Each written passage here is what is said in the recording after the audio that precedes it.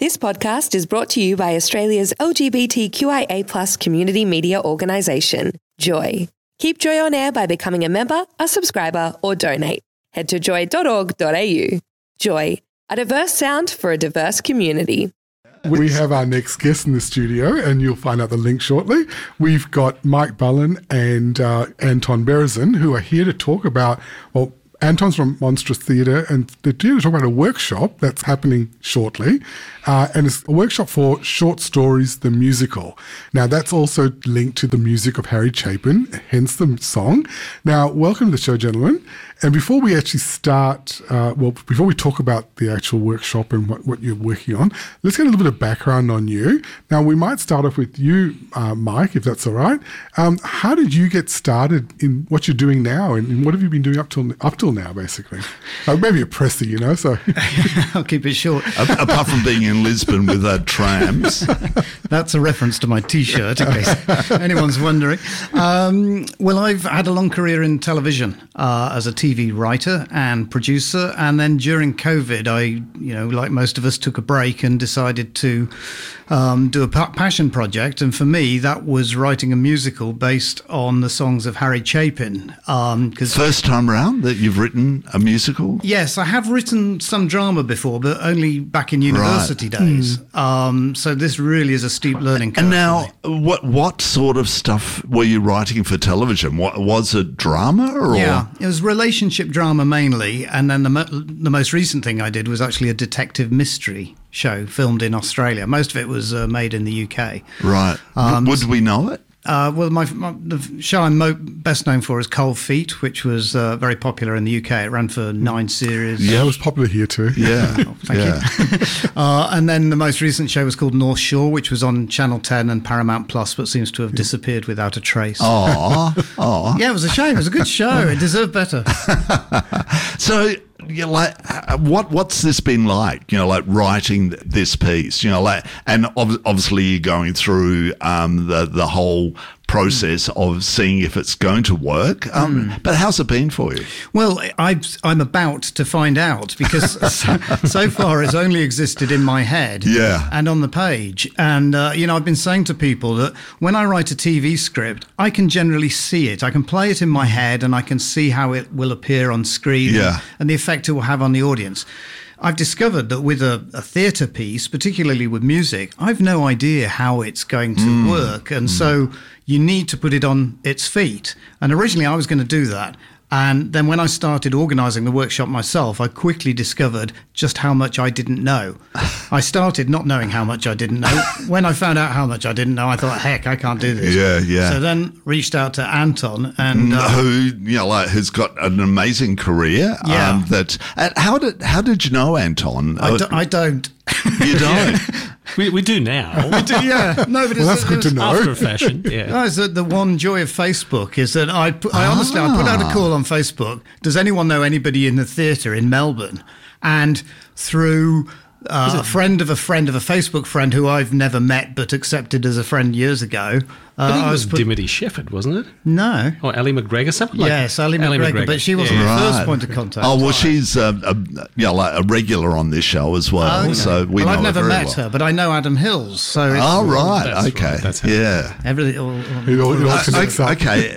So, Anton, let's talk about you, your background. Because we've spoken to you before. Sure, I think the last time was Green Room Awards last year, which is coming up again. Hey? Is it? Wow, is it?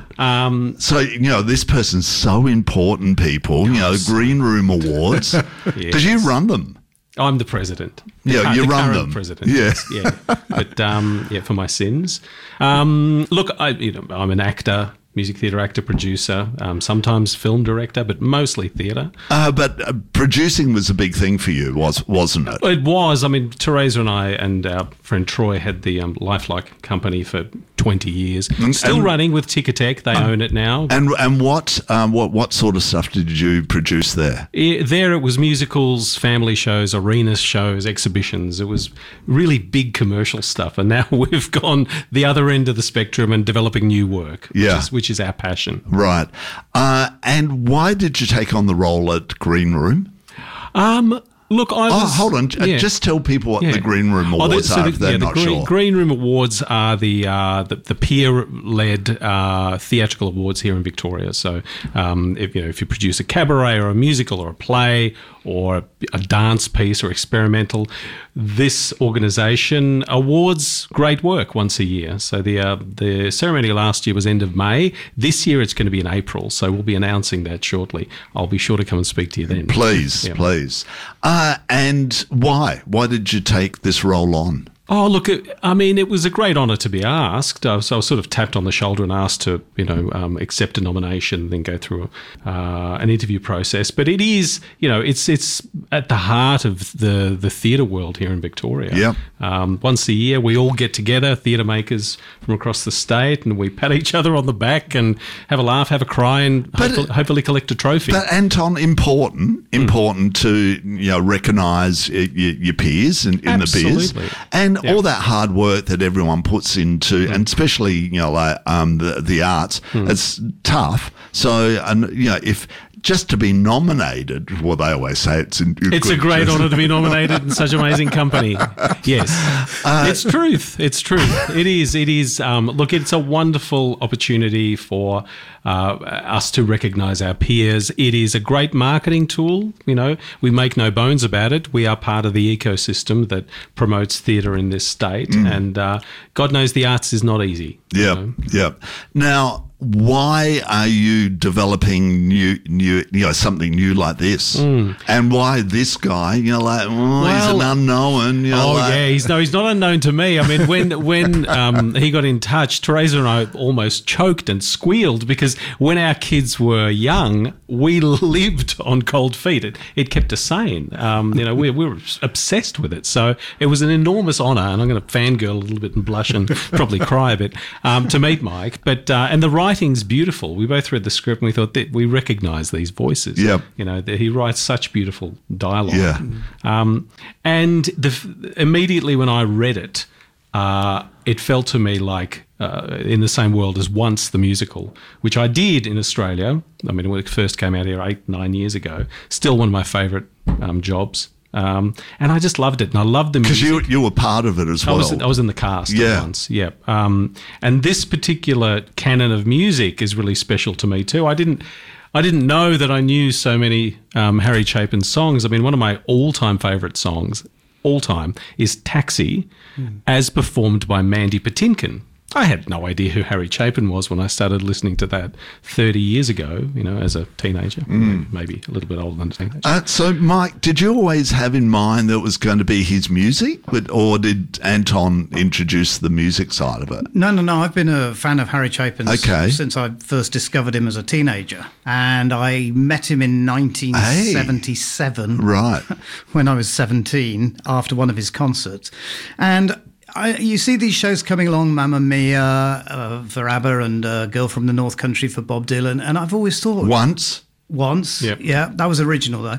But I've always thought, why don't they do Harry Chapin's music? Because it is perfect for the stage. He wrote story songs, and I think they translate very well. So during COVID, I decided to just sit down and see if I could write one.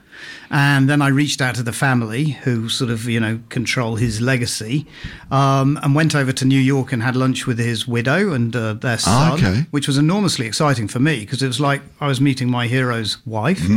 And they've given it their blessing. So here we go.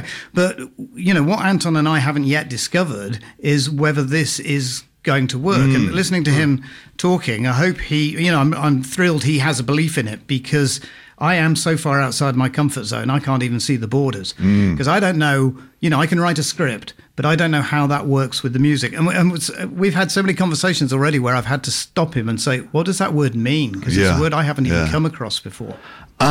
And Anton, you're doing this workshop to see if it's going to work, but we're not invited. It's an invite only. If you have been lucky enough. Did you get your invite? I didn't get mine. Just putting it out there. Anyone listening, if you've been lucky enough to get an invite, you are in a very small exclusive club. Now, we are doing an industry presentation next Saturday morning, and it is for the express purpose of understanding what we've got on our hands. And we've invited people who can of course, give us a great a professional opinion, but also can potentially turn the dial and help us move the project along. Because really, if we've got a gem, which I feel confident we do, I think we've got something. I know, but we'll see. Then the next step is, of course, doing another development, but then having a commercial plan for it, and looking at international licensing. But you know all of that, though. You've got a good understanding of it. But it must be tough, though, is it? Look, it's not easy. I mean, new work is very, very difficult. If you have a look at what comes through the commercial theatres here. I mean, it's the same 6 shows pretty much. We love them, thank God for them. They keep us in bread and butter. Yeah, or it's now the jukebox show. This sort of is, but it's not. Yeah. Because it's not youth orientated as much, is it? No, I've sort of described it as a play with music. Yep. And you've used one particular composer's music. Yep. Yes, exactly. Yep. Yeah. Because, sadly, Harry died in 1981. How old was he? He was only 38. He was killed in a car accident. Oh, was he? Yeah. Wow. A terrible loss, because also, apart from his music career, he was an activist and really campaigned on world hunger and was one of the inspirations for Bob Geldof with Live Aid. And wow. Yeah. Wow. Yeah, he would have been, we would all know of him now if he had lived, because he was a great man. Okay. All right. So let's keep in contact with the two of you, and we'll follow this through with you and see where we go. Next stage. We're happy to. I'm really excited about following this through with you guys. Yeah. Well, thank you. Now the other thing is that people might not be aware that you've been on that very prestigious show. It's called The Art Hunter. Oh yes, I knew I'd arrived when I did that episode with you, David. So Anton has done The Art Hunter with me. So if you want to know a little bit more about Anton, check out his interview with me on The Art Hunter. Thank you so much for coming in. And as I said, we want to follow you guys through with this as well. Thank you. Thanks for having us. Thanks, sorry, before you wrap up, Anton, Monstrous Theatre, is that your production? That's our new company. Your company, okay. So at the moment, we're exclusively doing new work. Okay. We're going to be doing our first commercial play later this year. Oh, okay. Okay. So you'll obviously come and talk about that. Yeah. Okay, great. Thank you so much. We've been talking to Mike Bullen and Anton Berezin about a workshop for a musical called Short Stories. Well, a play/musical. We're not quite sure yet, are we? We'll know at the end of the week. Exactly. all the best with that too. Thanks, guys. Here on Joy 94.9, Sunday Arts Magazine. Thanks for listening to another Joy podcast, brought to you by Australia's LGBTQIA+ community media organisation, Joy. Help us keep Joy on air. Head to joy.org.au. Joy, a diverse sound for a diverse community.